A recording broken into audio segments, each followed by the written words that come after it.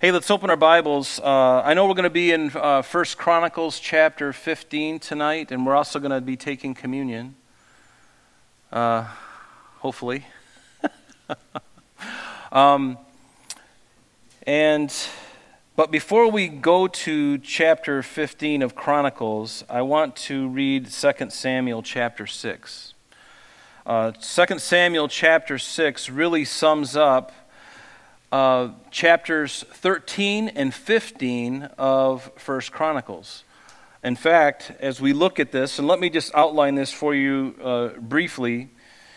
If you look at 2 Samuel chapter 6, you'll notice that verses 1 through 11, the material that is there, the history that's recorded there is actually recorded in also 1 Chronicles chapter 13. So those first 11 verses of 2 Samuel chapter 6, you'll see the same thing, and we already looked at this actually a couple weeks ago when we were in 1 Chronicles 13. But 1 Chronicles 15 that we're going to be looking at tonight, really from verses 12 down through the most of it is 1 Chronicles chapter 15. And we'll see elements of even 1 Chronicles 16, some portions of it. So this chapter, 2 Samuel chapter 6, I thought we would read it in its entirety and then get right into 1 Chronicles 15, because you'll see the summation of this incident where David desired, remember the Ark of the Covenant had been taken captive and had been stolen from the Israelites, and it was actually ended up in the house of a gentleman by the name of Aminadab in Kirjath Jearim, and it was there for close to 100 years, and maybe even a little more than 100 years. And then David comes along, he comes into his power as king, and he decides to bring the Ark of the Covenant from Aminadab's house to Zion, which is David's stronghold. And remember, Zion is just south of the modern-day Temple Mount that you and I know today. And just south of that is a little slip of land that goes out, it kind of juts out in the south eastern corner of the Temple Mount, and that is called Zion. And this is the place where David's palace was, and this was the place where David had erected a tent specifically to house the Ark of the Covenant, so that when he brought it back from Kirjath Jearim and brought it into Jerusalem, there would be a place, a house, if you will, for the Ark of the Covenant. Now, one thing you have to remember at this time, the remainder of the tabernacle, because normally, for those of you who have been here for any length of time, you know that the elements in the tabernacle were if you were to go into Moses' tabernacle, as you go in, from the eastern side and you go in, the thing that you're going to see right in front of you is the table of incense. And then as you look to your left, you're going to see the lampstand or the menorah. And as you look to your right, you're going to see the table of showbread. And right behind that altar of incense was a very several layers of curtain. And on the other side of that was only one article, and that was the Ark of the Covenant. But remember, the Ark of the Covenant had been stolen from the Israel by the Philistines in a battle in Aphek, many years prior to this. In fact, I think it's 1 Samuel chapter 4 where we learn of the Ark of the Covenant being stolen. And the reason it was stolen is because the Israelites, they had put so much stock in the Ark of the Covenant, it was almost like a rabbit's foot to them. Because inside the Ark was the 2 tables of stone signifying the 10 Commandments.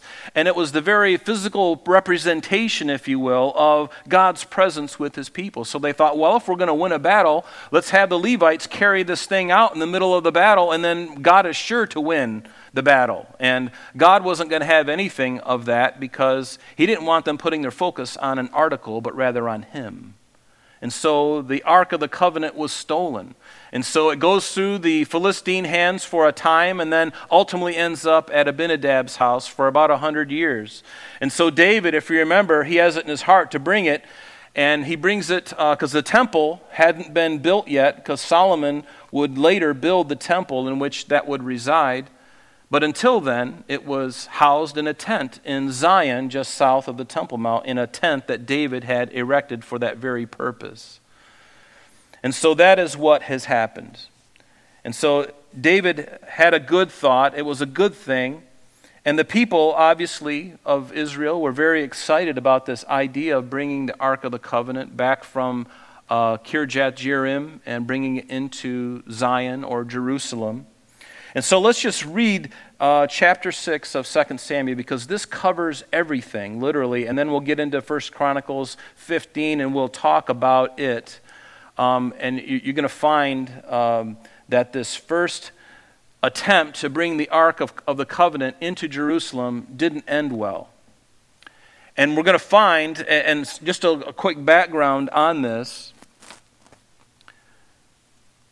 when the Philistines had the Ark, in their naivete, in their ignorance, they carried the Ark around on a cart. And God allowed it because they didn't know any better, and they didn't touch it, they didn't look inside of it, evidently, but they carried it around on a cart, and they didn't know any better. And so God, in His grace, He allowed that to happen, although He did vex them with tumors and hemorrhoids and all kinds of wonderful things. And many of them died as a result, just for their sin. But no doubt the Israelites, seeing and remembering that, had an impact on them. And now that David wants to bring the ark from Kirjath Jearim into Jerusalem, into Zion, in their haste, in their excitement, and I can't really blame them, to be honest with you. Have you ever been missing something for a long time, or maybe it's really important to you, and when you go to retrieve that thing, or when you find out about it, don't you just run and you're getting your car, and you know it could be anything, something that you're really excited about, and you have a longing for it, and you just can't wait to get there. And so I don't blame Israel for what they did here, and they did it in the wrong way. And I wonder if it's because they saw what the Philistines did, and they're thinking, if we want to get this job done, well, the ends justify the means. Let's put it on a U-Haul truck and just bring it into Zion. And God, and you know what's really interesting? And again, we've already read the first 11 verses in 1 Chronicles 13. But God in His grace allowed them to get away with it to a point. Did you notice that? I almost wonder if God in His grace, had Uzzah not reached out his hand and touched the ark, I believe that God would have allowed them, in their excitement, He might have allowed them to bring it in on the cart. But when Uzzah reached out to stabilize it, when he wasn't even supposed to touch it himself, God says, okay, that's enough. My grace, I'm not going to go any further than this. You guys keep pushing the line, and there's a point where the hammer has to drop. Have you noticed that? Maybe you've got kids and they push the line, and you're like, you can go here but go no further. And they will definitely go there, and they'll push it a little more just to test you. And God's like, that's a line I cannot cross. That's a line I will not allow. And God smote Uzzah for his error in touching the ark.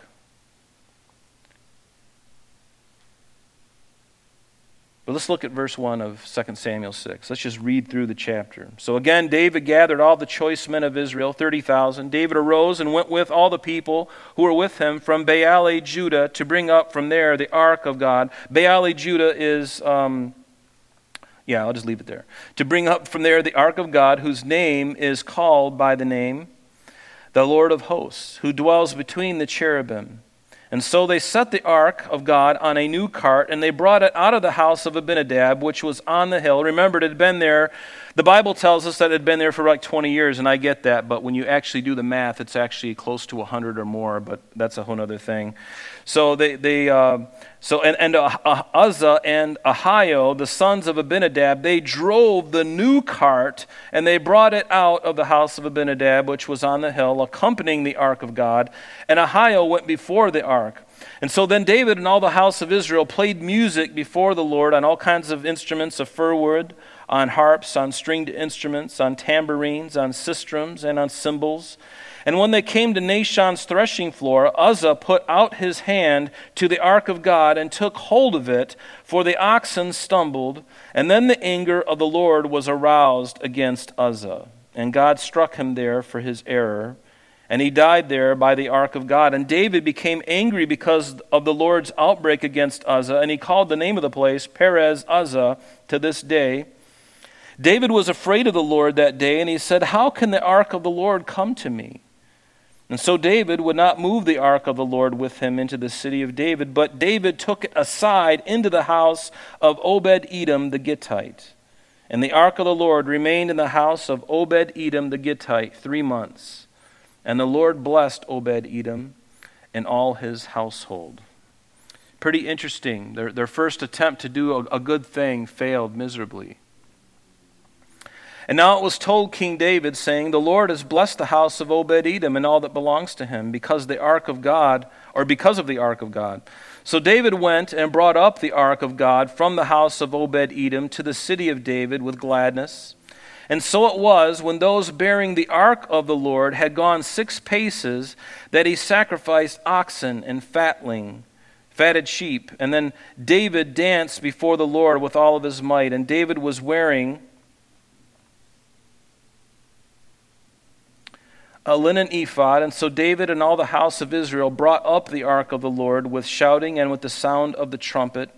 Now as the ark of the Lord came into the city of David, Michal, Saul's daughter, who also was David's wife, if you remember, she looked through a window and saw King David leaping and whirling before the Lord. And notice, and she despised him in her heart. And so they brought the ark of the Lord and set it in its place in the midst of the tabernacle that David had erected for it. And then David offered burnt offerings and peace offerings before the Lord. And when David had finished offering burnt offerings and peace offerings, he blessed the people in the name of the Lord of hosts. And then he distributed among all the people, among the whole multitude of Israel, both the women and the men, to everyone a loaf of bread, a piece of meat, and a cake of raisins. And so all the people departed, everyone to his house. And then David returned to bless his household. And Michal, the daughter of Saul, came out to meet David and said, "How glorious was the king of Israel today, uncovering himself today in the eyes of the maids of his servants, as one of the base fellows shamelessly uncovers himself." And so David said to Michal, "It was before the Lord, who chose me instead of your father and all his house, to appoint me ruler over the people of the Lord, over Israel. Therefore I will play music before the Lord, and I will be even more undignified than this, and will be humble in my own sight. But as for the maidservants of whom you have spoken, by them I will be held in honor." Therefore Michal, the daughter of Saul, had no children to the hour of her death, or to the day of her death. Interesting, isn't it? And what this excuse me, it doesn't really get into exactly, verses 12 and onward. It doesn't tell us how they did it, but Chronicles 15 does, and that's where we're going to pick up tonight. So go ahead and turn to 1 Chronicles 15, and we're going to read about that.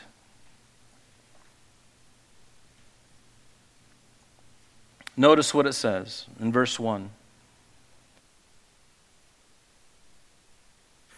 It says that David had built houses for himself in the city of David, and he prepared a place for the ark of God, and he pitched a tent for it. Again, this tent is on Zion, not on the Temple Mount. If you were to look at a picture of the Temple Mount, here is Nashon's the threshing floor up here, up high on the mountain, and then just below that was Zion, and that's where David lived, and that's where his palace was. And in fact, they've been uncovering that over the last several years, and you can take tours of David's palace in that area where he was. It's really fascinating. But right on that same piece of land in Zion, just south of the temple, David had built a tent for one article One article, and that was the Ark of the Covenant. The other articles that we had talked about, they were still in the old tabernacle that Moses had built hundreds of years prior, and it was in Gibeon, and that is where the priests, they were doing the sacrifices. That's where the altar, where they would offer sacrifices was. That's where the altar of incense was. That's where the table of showbread was. That's where the lampstand or the menorah was. But this one piece of furniture from the tabernacle, remember, had been stolen. So now it's coming back. And David is like, he wanted it to bring it into Jerusalem, the new capital. And ultimately we know that in time, David would get all of the materials ready for his son, because David had in his heart, remember, a desire to build a house for God. And God told him through the prophet Nathan, David, you can't build me a house. You're a warrior. Your hands are full of blood. You've killed many people in battle. But I like your idea, and I love your heart, David, but you can't do it. One who's going to come from your own loins, your son, he will build me a temple. And so David's like, well, if I can't do it, then I'm going to get everything ready for my son, so that when he comes when I pass on and he begins his reign, I'll give him everything. I'll have everything ready for you, Solomon. And David endeavored to do that. And so now he's going to bring this one piece into Zion. So he prepared a place for the ark of God and pitched a tent for it. And remember, this was obviously a temporary structure until the temple would be built. And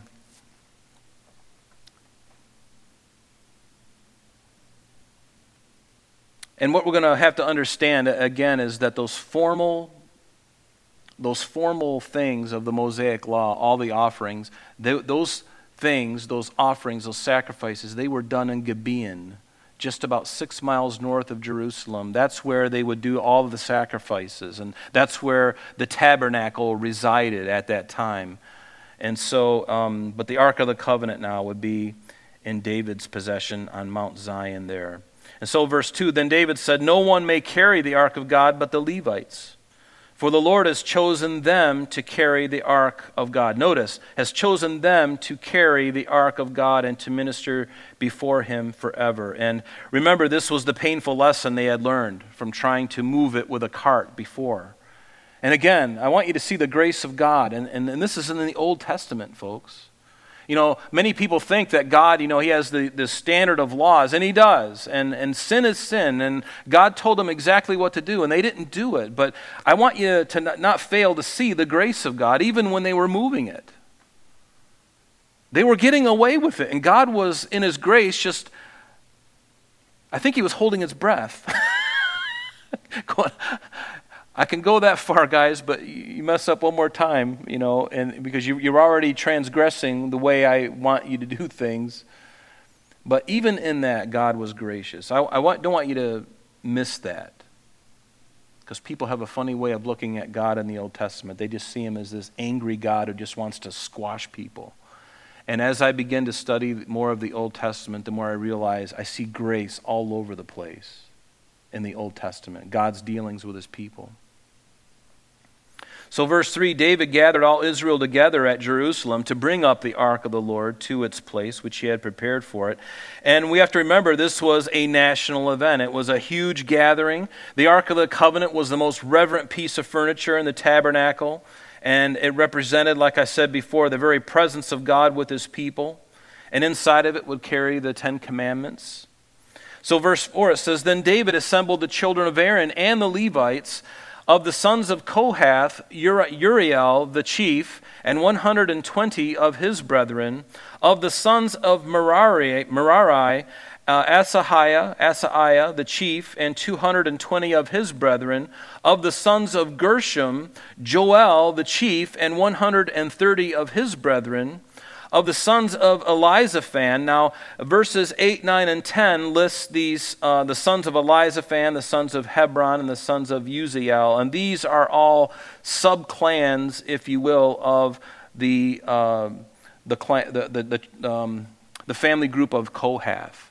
And these were the guys who were supposed to be moving and touching, or not touching the ark, but responsible for taking care of the ark and all of its items in the tabernacle as well. So of the sons of Elizaphan, Shemaiah the chief and 200 of his brethren. Of the sons of Hebron, Eliel the chief and 80 of his brethren.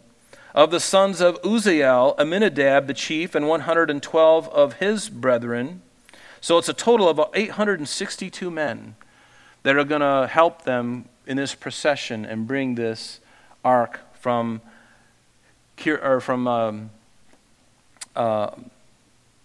the place where it had been. And so verse 11, then David called for Zadok and Abiathar the priests and for the Levites, for Uriel, Asaiah, and Joel, and Shemaiah, Eliel, and Aminadab. And he said to them, you are the heads of the fathers' houses of the Levites. Sanctify yourselves, you and your brethren, that you may bring up the ark of the Lord God of Israel to the place I have prepared for it. So you might want to underline this phrase, sanctify yourselves. Sanctify yourselves. Turn with me to Numbers chapter 8.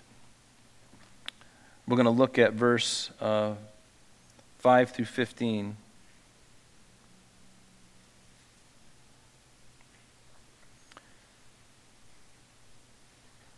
So the Levites, they weren't just to approach God in any way they chose, and when they were to touch the ark and any of those holy instruments, they were to sanctify themselves. And the Ark of the Covenant was probably the most holy of all of them.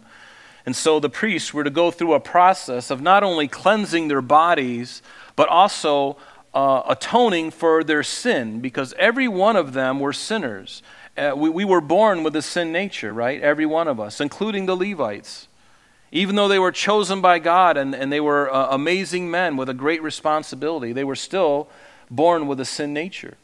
So Numbers chapter 8, beginning in verse 5. Notice what this process that the priests had to go through before they would even bring the ark into Zion. It says, then the Lord spoke to Moses, saying, take the Levites from among the children of Israel and cleanse them ceremonially. So there's what it was all about. And thus you shall do to them to cleanse them. Sprinkle water of purification on them, and let them shave all their body, and let them wash their clothes, and so make themselves clean. And then let them take a young bull with its grain offering of fine flour mixed with oil, and you shall take another young bull as a sin offering. And you shall bring the Levites before the tabernacle of meeting, and you shall gather together the whole congregation of the children of Israel. So you shall bring the Levites before the Lord. And the children of Israel shall lay their hands on the Levites, and Aaron shall offer the Levites before the Lord like a wave offering, because you can't pick up those guys and wave them, okay? So the idea was to, in a sense, lay their hands on the... let me back up here. Aaron shall offer the Levites before the Lord like a wave offering from the children of Israel, that they may perform the work of the Lord. And then the Levites shall lay their hands on the heads of the young bulls, and you shall offer one as a sin offering and the other as a burnt offering to the Lord, to make atonement for the Levites. And you shall stand the Levites before Aaron and his sons, and then offer them like a wave offering to the Lord. And thus you shall separate. And see, that's what sanctification is. It's separation. And they were to be separate not only from the sins that they had committed, to be washed, and for that sin of all of them to be atoned, but they actually had to go through a process of physically cleaning themselves, not only their bodies, but their clothing, and to approach a holy God. And that was what God had told them to do. And he goes on and he says, and you shall stand the Levites before Aaron and his sons, and then offer them like a wave offering to the Lord. Thus you shall separate the Levites from among the children of Israel, and the Levites shall be mine, God says. And after that, the Levites shall go in to service the tabernacle of meeting. So you shall cleanse them and offer them like a wave offering. So does that make sense? In order for them to, before they did this act of bringing the ark, and even though they were going to be holding the ark with poles on their shoulders and bearing the ark from Obed-Edom's house into Zion, they were to go through all of this process of sanctification. And God is serious, isn't he, about sanctification? In fact, as believers, once you have given your heart to Christ, your life of sanctification begins. The moment you give your heart to Christ, you are being sanctified. You are being conformed to the image of Jesus every single day. And the thing that we have to understand is, from God's perspective, once you are born again and are in Christ, you are eternally saved. You're eternally saved. But we know that as we walk in this world, as we walk in the world, we pick up defilement. We are defiled, and even our old nature, if we're not careful, will come up and rear its head. And what does the Bible tell us to do with the old nature? To crucify it. We have to crucify it. We can't play games with it, right? And so we need to also sanctify ourselves, but we sanctify ourselves based on what Christ has already done. He even gives us, did you know this, that the Spirit of God within you, if you're a child of God, He even gives you the strength to withstand and to turn away from sin. Before I had the Spirit of God in me, I went to sinful things like a magnet. There was like a piece of metal to a magnet. I was just completely given over to everything vile and evil. Can anybody relate to that? It's true. But now, with the Spirit of God in me, now I have the very Spirit of God dwelling in me, giving me the grace, giving me the strength to resist sin. It doesn't mean I'm perfect, but it means that I've been forgiven, number one, and now I have an advocate dwelling right inside me, the very Spirit of God, the paraclete, the comforter, to give me the strength to turn away from things, and to my eyes finally being open to this real, very real battle that we see going on all around us. I don't know about you, but after becoming saved and being born again, I was aware of a spiritual battle unlike any other time in my life. I wasn't even aware that there was a battle. But now, oh my goodness, I'm very much aware of the battle. Are you aware of the battle? You're living through it right now. There's a spiritual battle. I mean, even before all the nonsense that's happening in our country and our government and everything else, there was a spiritual battle always going on. But let me tell you, it's been ratcheted up several-fold over the last 3 or 4 years. And we're being conformed to the image of Christ. In fact, in 1 Thessalonians chapter 4, verse 3, Paul says to them, this is the will of God, your sanctification. It's God's will that you are sanctified. And just as the Levites, even in the Old Testament, they had to be sanctified by going through a ritual where you and I, if we have Christ in us, we are already clean. But then every day as we go and as we make mistakes and of judgment and character and things that we say or may do that don't add up, then we just confess those things. And then what is the promise in the Bible? He's faithful and just to forgive us if we confess it. And He'll wash us clean of those things. But notice in verse 13 now, getting back to our text, it says, for because, and here's David speaking to the Levites, he says, for because you, underline that word you. He says, because you did not do it the first time, the Lord our God broke out against us. And when did He break out against them? Well, it was their first attempt. When Uzzah put his hand on the ark and he struck him dead. That was what he's talking about here. And notice, because we, underline the word we, because these two words, you and we, are very important because He does hold them accountable. Because you did not do it the first time, guys. But then David comes around and he says, because we did not consult Him, God, about the proper order. Notice that although David held the Levites responsible, he also included himself in the fact that they did not consult the Lord about the proper order. And why is that? Well, they were excited. Does anybody get excited? Do you remember that moment of excitement? And I think when we're real young, we tend to have these thrushes of excitement where it just becomes so exciting, we're not even mature enough to control ourselves. And I think it was a lot like this. They were so excited that they just ran headlong into whatever to get that ark into Jerusalem. Just want to get it in there. And but notice, because we did not consult God, and the proper order was for the Levites to bear the ark on their shoulders. And it tells us that in Exodus 25.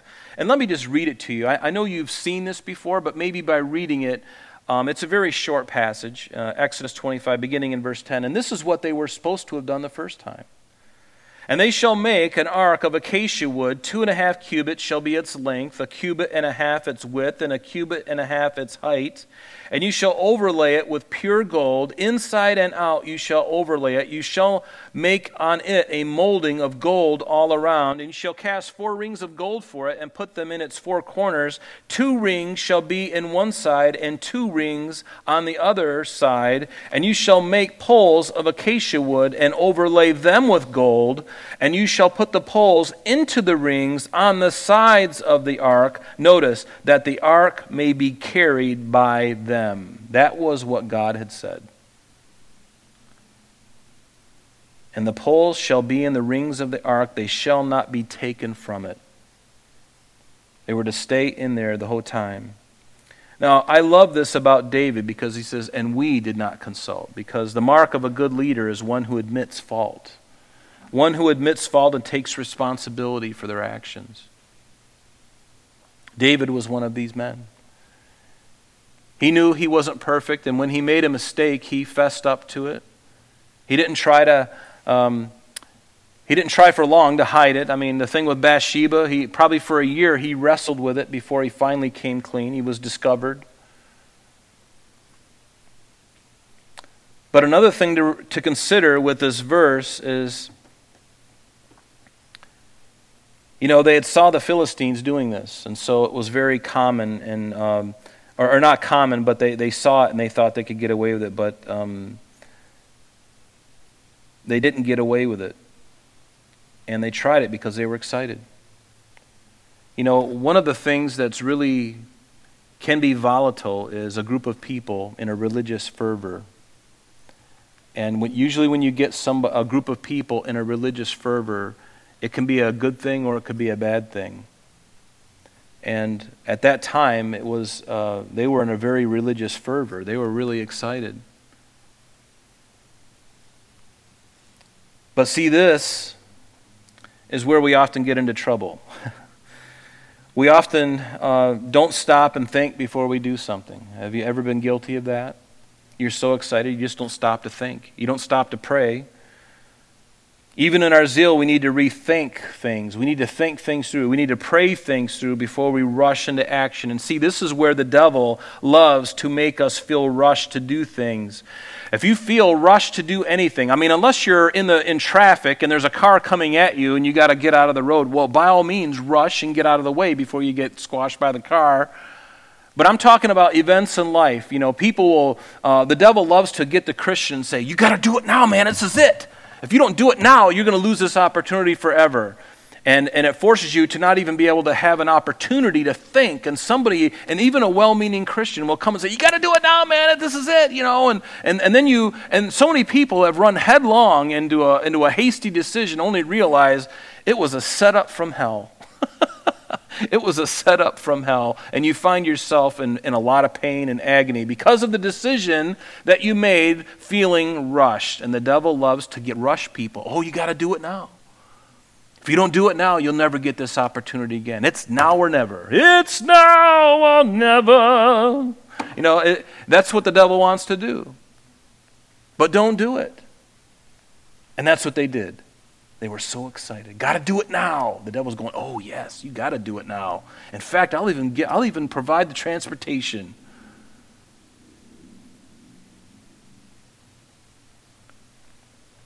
So what's the moral of the story? Don't be in a hurry. Be careful about things that make you feel like you've got to do it right now. The more often we can stop and think and pray about something and then act after thinking about it, but more importantly, after praying about it. So verse 14, so the Levites sanctified themselves. They did. They set themselves apart, just like God wants to set us apart. They sanctified themselves to bring up the ark of the Lord God of Israel, and the children of the Levites bore the ark of God on their shoulders by its poles, as Moses had commanded, according, notice, to the word of the Lord. It's important that we do things according to the word of the Lord, don't you agree? Very important. Make decisions and be purposeful in your actions based upon the revealed will of God. Now, as we go into verse 16 through 24, this body of verses, 16 through 24, is really additional information than what we read in 2 Samuel chapter 6. In fact, David is listing in these verses Levites who would offer worship in song during this procession from Obed-Edom's house to Zion, where the ark would ultimately sit until the temple would be built. And these would be the singers, the string players, and the percussionists. And one of the things that I find really interesting is prior to David, there really wasn't a service of music. Other than the trumpets going out in front of the ark, like in Jericho, other than that, there was really no music in the Mosaic Law. It wasn't until David came along, and all of a sudden he's like, he made instruments. He invented musical instruments, and he created them. And now, from this point onward in the life of Israel, you're going to see that they are going to include with the Mosaic worship, meaning the sacrifices and the offerings, they were also going to include music service. Like what we did tonight. It's in addition to the service. It's worship. And they would worship in song, and from then on it would become part of their life forevermore. And I think God was fine with that. There's nothing greater than to see people rejoicing in their God. To rejoice in all that He's done. A thankful people rejoice. They're happy. And this bringing of the Ark of the Covenant into Jerusalem was one of the greatest moments in Israel's history. So this was a very big deal. And one of the things that's true about the Jews is that when they worship, they are not timid.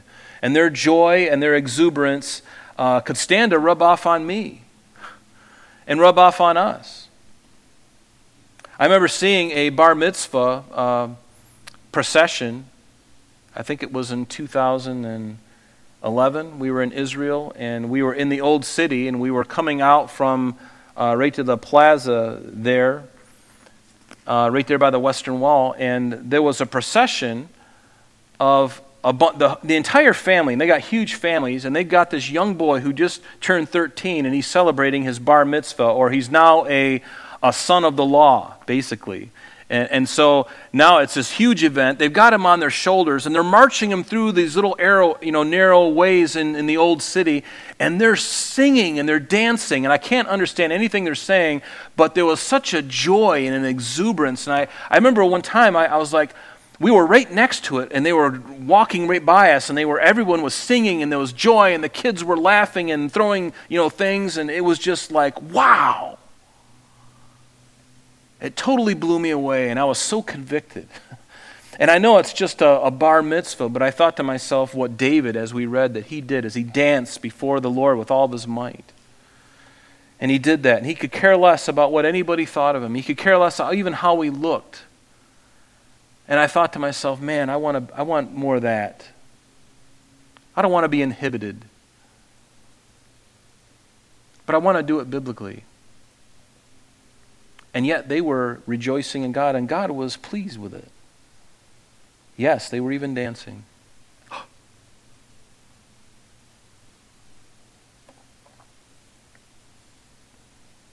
In Psalm 150 it says this, "Praise the Lord.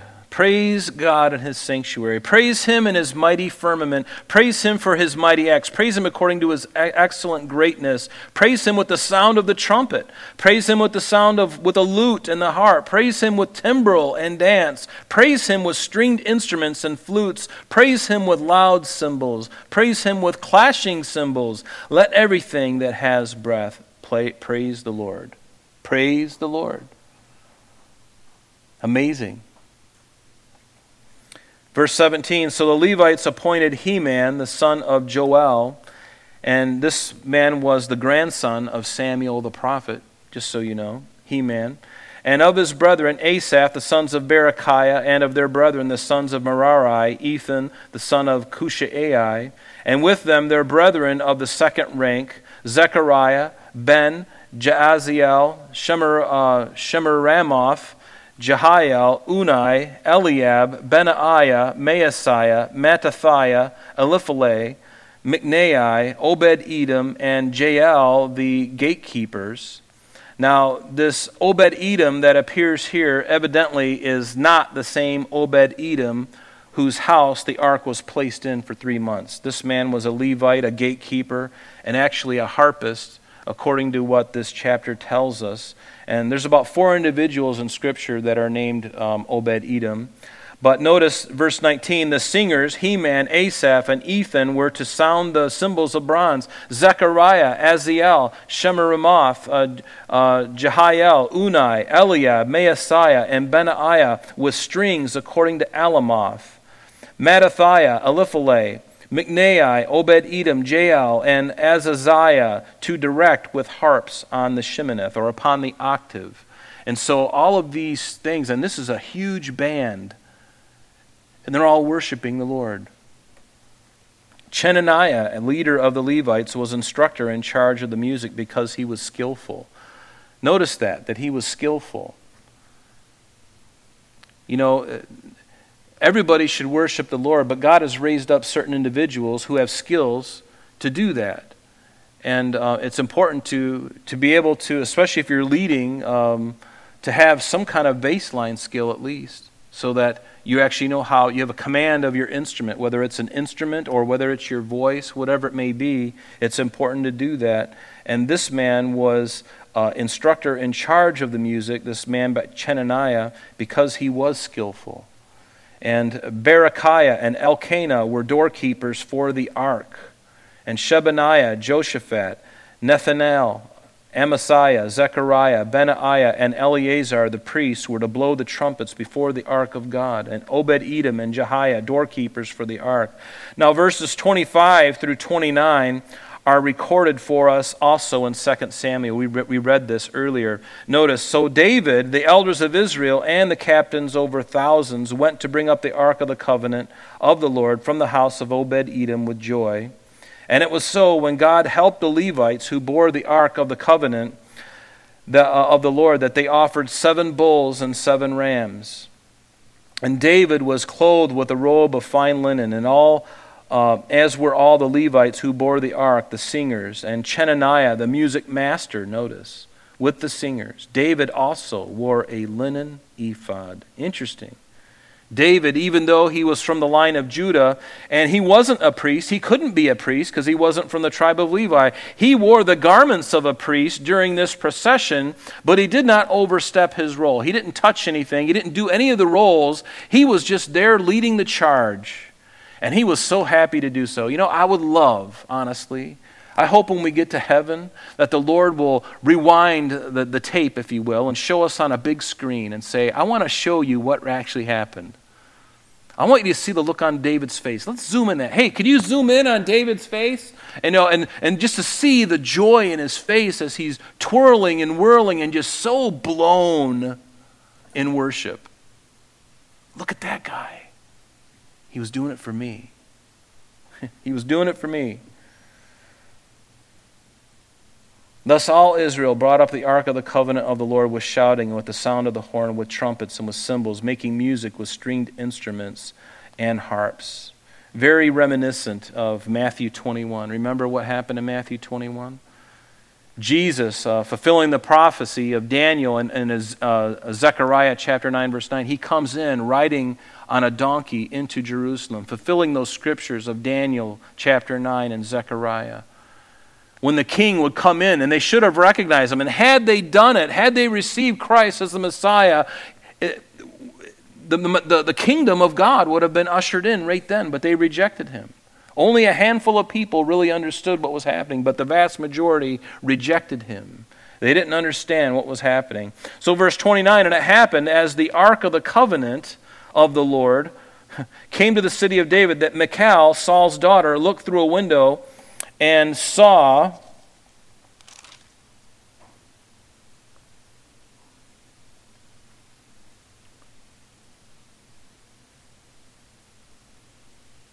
that Michal, Saul's daughter, looked through a window, and there she sees King David whirling and playing music, and she despised him in her heart.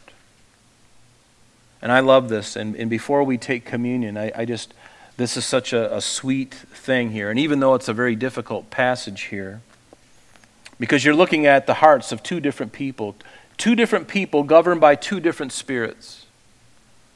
David just being completely blown out by God, and Michal totally unplussed of anything about God. And the total abandonment of self by David here is remarkable to me. He's totally gone. He's not aware of himself at all. It's not even about himself. He is just so caught up in this moment, and this was huge for them. I mean, other than Jesus riding in on the temple, the only other thing I can think of in Israel's ancient history that was as significant was when the temple was dedicated after Solomon had built it. I mean, other than that, this was a significant thing. And so David understands this, and he is totally blown away. He put everything on the line. He didn't care what people thought, what people said. And how many of us have had moments or a moment like this? I wish I could say there was a lot for me. There have been times where I've been so excited.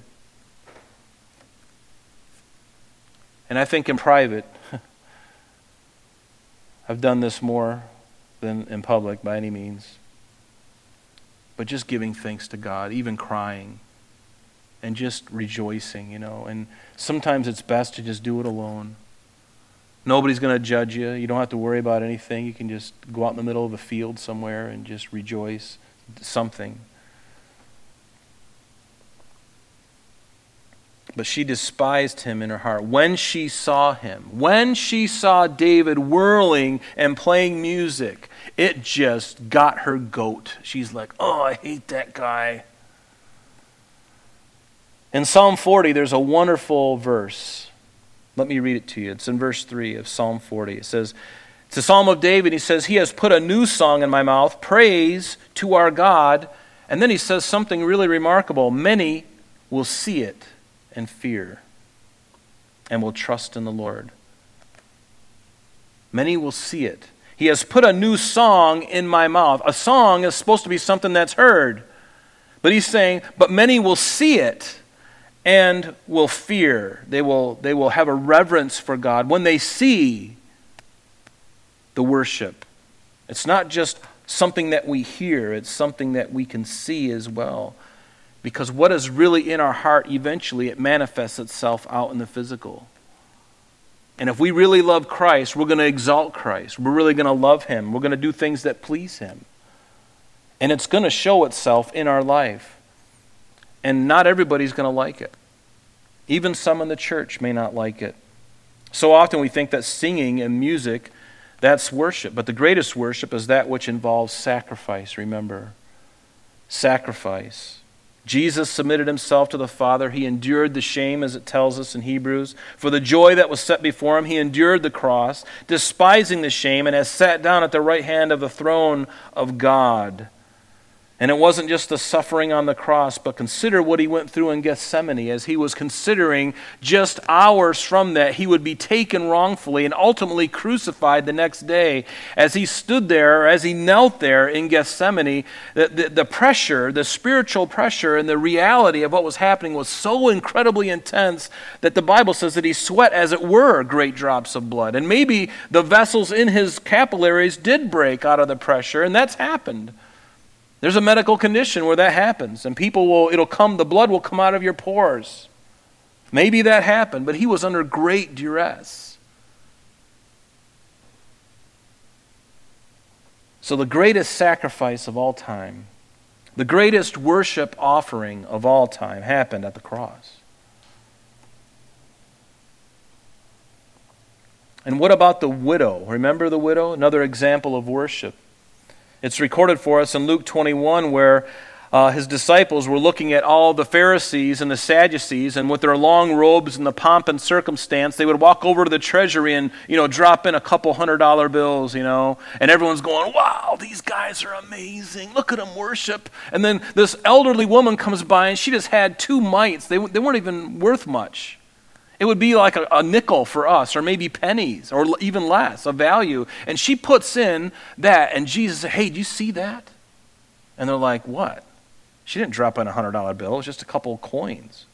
And he's like, yeah, but that woman, out of her poverty, she put in all that she had. And these guys, they have tremendous loads of cash. And they put it in there, and everyone's fawning over them, but they didn't worship at all. They might as well have kept their money. But this woman, it was a sacrifice. He made sure that her act was noticed to his disciples. That is worship. So what if, some rich man, tithes to the church 10 grand or 20,000, 30,000, 50,000, 500,000, whatever it is, if he's got billions, it's like a drop in the bucket to him. Again, don't get me wrong. That's all fine and good if they want to do that. But if their hearts aren't right, they'll think that they're doing something when really they're doing nothing. But true worship brings out the best, and we'll take communion after this. Notice, true worship will bring out the best, and it'll also bring out the worst in people. And the best example is what's recorded for us in Matthew 26. A good example, I believe, and let me just read it to you. Matthew 26, beginning in verse 6, notice, it says that when Jesus was in Bethany at the house of Simon the leper, a woman came to him having an alabaster flask of very costly fragrant oil. This was nard, and it was very expensive. It was like a year's wage was how much this cost. And she poured it on Jesus' head as he sat at the table. But one of his disciples saw it. And actually, John's gospel tells us who it was that had the problem with it. Do you know his name? Judas. John chapter 12, verse 4. Judas says, he got indignant and says, why was this waste? For this fragrant oil might have been sold for much and given to the poor. But when Jesus was aware of it, he said to them, why do you trouble the woman? For she has done a good work for me. For you have the poor with you always, but me you don't have with you always. For in pouring this fragrant oil on my body, she did it for my burial. Assuredly I say to you, wherever this gospel is preached in the whole world, what this woman has done will also be told as a memorial for her, or to her. Do you see what happened there? The worship of this woman brought out the best in her, and it brought out the worst in Judas. And he saw it. Like Psalm 40, verse 3. Many shall see it. And there were many in that room going, wow. Extravagant worship. And see, that's the kind of worship that the Lord loves. And so worship is not just something we hear. It's something that we see. It has action to it. It's sort of like love. It's a lot like love. I can say that I love my wife, but until I show actions that back that up, it's just words, right? The old phrase, talk is cheap. I can tell somebody that I love them, but if I don't hang out with them, I'm proving that I really don't love them. If I don't serve them, if I don't do something to help them, to bless them, I'm showing that it's just all talk. And there's a lot of talk in the world, and there's a lot of talk in the church. But God wants to make us worshipers. He wants to make us lovers of himself. And when we truly love him, we're so willing to do anything for him. And see, that is what David had. And David he worshiped with reckless abandon. And boy, did it frost her. And God struck her. She couldn't have children. That sounds kind of cruel, but her heart was so... up to this point, God knew exactly where Michal's heart was. And it brought out the best in David, and it brought out the worst in Michal.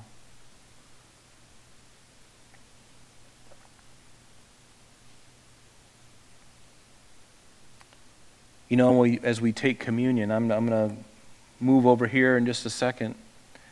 And I want to encourage you that as we take communion, to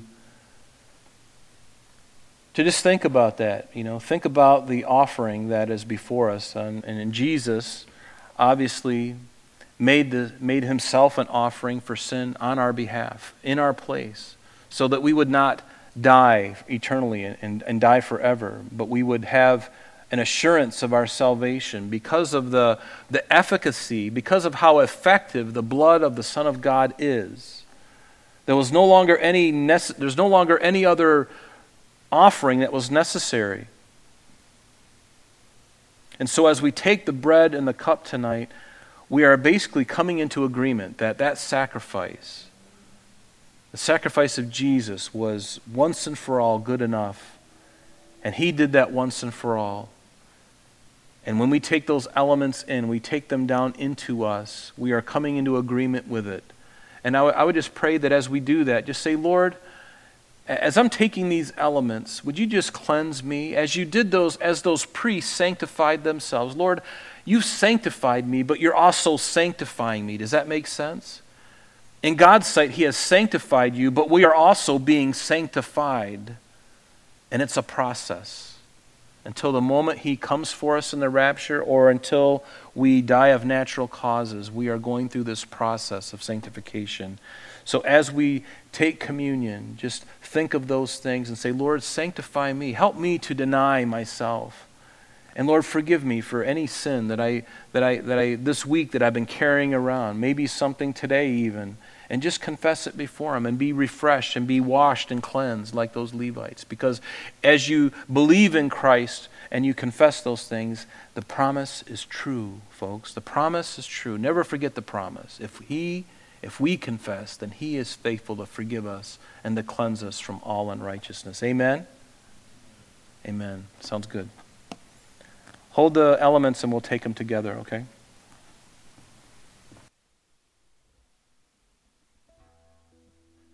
Lord, we take these tokens, Lord, in just a simple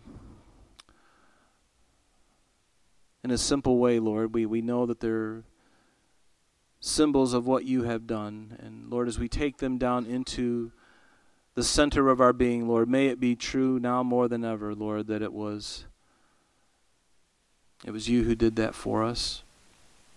And Lord, may we come to recognize it even more and more. And may we live lives, Lord, just continually being sanctified and separated from this world.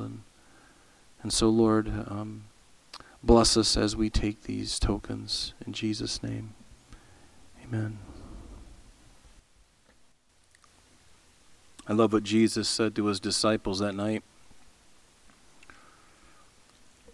As he took communion for the first time, and we call it communion. The disciples didn't know what it was because it wasn't part of the Passover meal, something new that Jesus did. But I love what Jesus said. He says, I've longed to have this with you, to take this with you.